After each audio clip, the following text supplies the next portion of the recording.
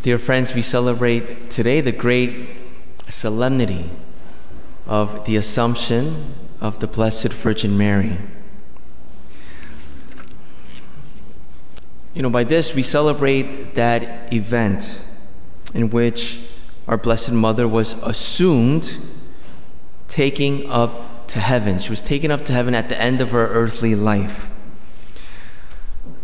Assumption, it doesn't mean that we assume that Mary is in heaven, right? We know by the certainty of our faith because this is a dogma, right? It was divinely revealed. Actually, the Assumption of the Blessed Mother is one of 4 Marian dogmas, right? You know the other ones.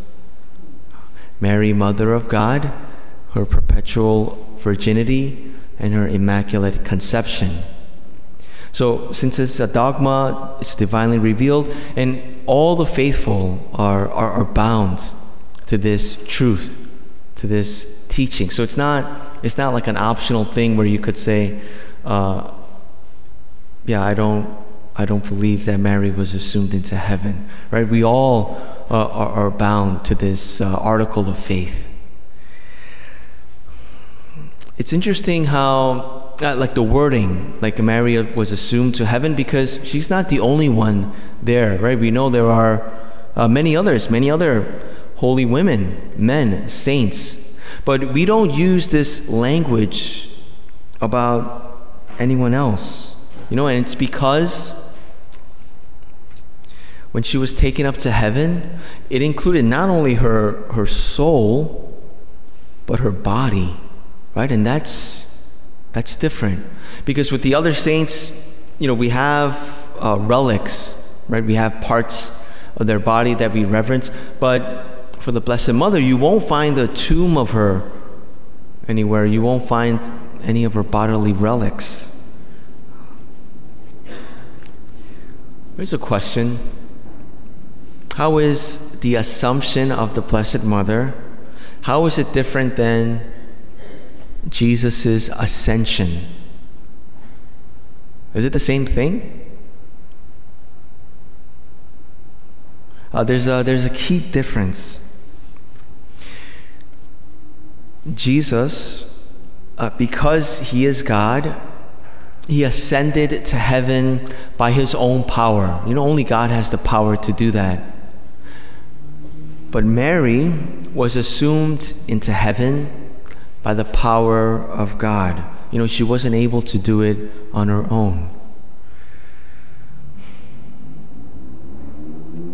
This feast, this solemnity, I think it's particularly relevant, important for us today. Today, we find ourselves living in a time of senseless violence, a time where it seems like, there are a lot of natural disasters where, the community of the human race is devastated. By the way, we keep the people in Haiti in our thoughts and prayers, most of them being Catholic, our brothers and sisters in Christ.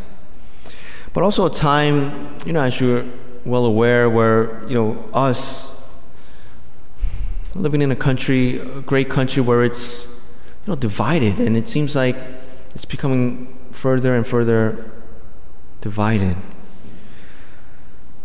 It's also a time when members of the church are suffering, when the church is undergoing a reform. So with all these things, and of course add to that just the drama that comes with life, it could be easy to feel overwhelmed, anxious, with these unhealthy distractions that prevent us from keeping our eyes fixed on heaven. However, Mother Mary, she shows us the way to her Son, and she leads the way for us. She's a model for us to follow as disciples. She guides us. She helps us get to our ultimate destination of heaven. All right, so in today's gospel, Mary teaches us how to be good disciples of her Son. And we learn by her great act of love and service. She visits and ministers to her relative Elizabeth. But notice how Mary doesn't visit Elizabeth alone. She brings someone with her, right? Our blessed Lord in her blessed womb. Mother Mary, she brings Jesus to those in need. And it's the same for us. That's what we're called to do as well. So Jesus, he not only showed us the way to heaven by his ascension, but he is the way, right? That's what he said in the Gospel of John. Mary also shows us the way. She teaches us by her holy life, right? To stay in a state of grace. She was full of grace, right? So that means that she said no to sin, right? And she said yes to God. Just because we've sinned in the past, just because we've made mistakes, just because we have sinful pasts, it doesn't prevent us from becoming holy, from becoming saints. There was a research experiment done in a fish tank with piranha. You know that fish? It's a carnivorous fish, sharp teeth. Right, they'll eat fish, other fish, but also animals too. Right. So in this tank, these researchers fed the piranha on one side of the tank, and when the piranha were going over there to feed on the one side, they placed an invisible glass, a divider, in the middle of the tank. So after the fish were done feeding the piranha, when they try to go to the other parts of the tank where they were free to roam before, in that halfway point, they were blocked.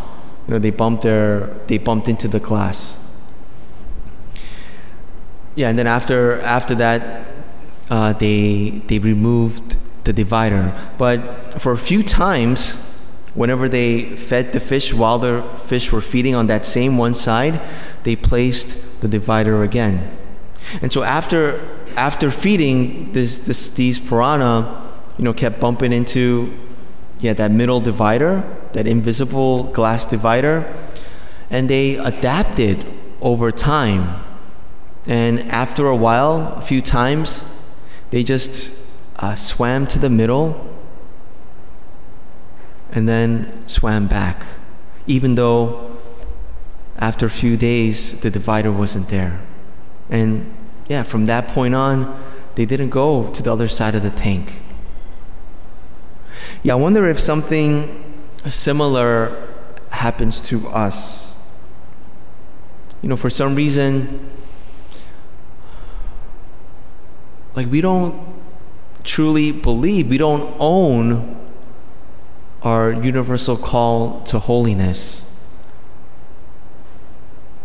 How we can become saints, right? Like Mary, like the other holy men and women. Let's make a decision today, with the help of our Blessed Mother, to stop putting limits on ourselves.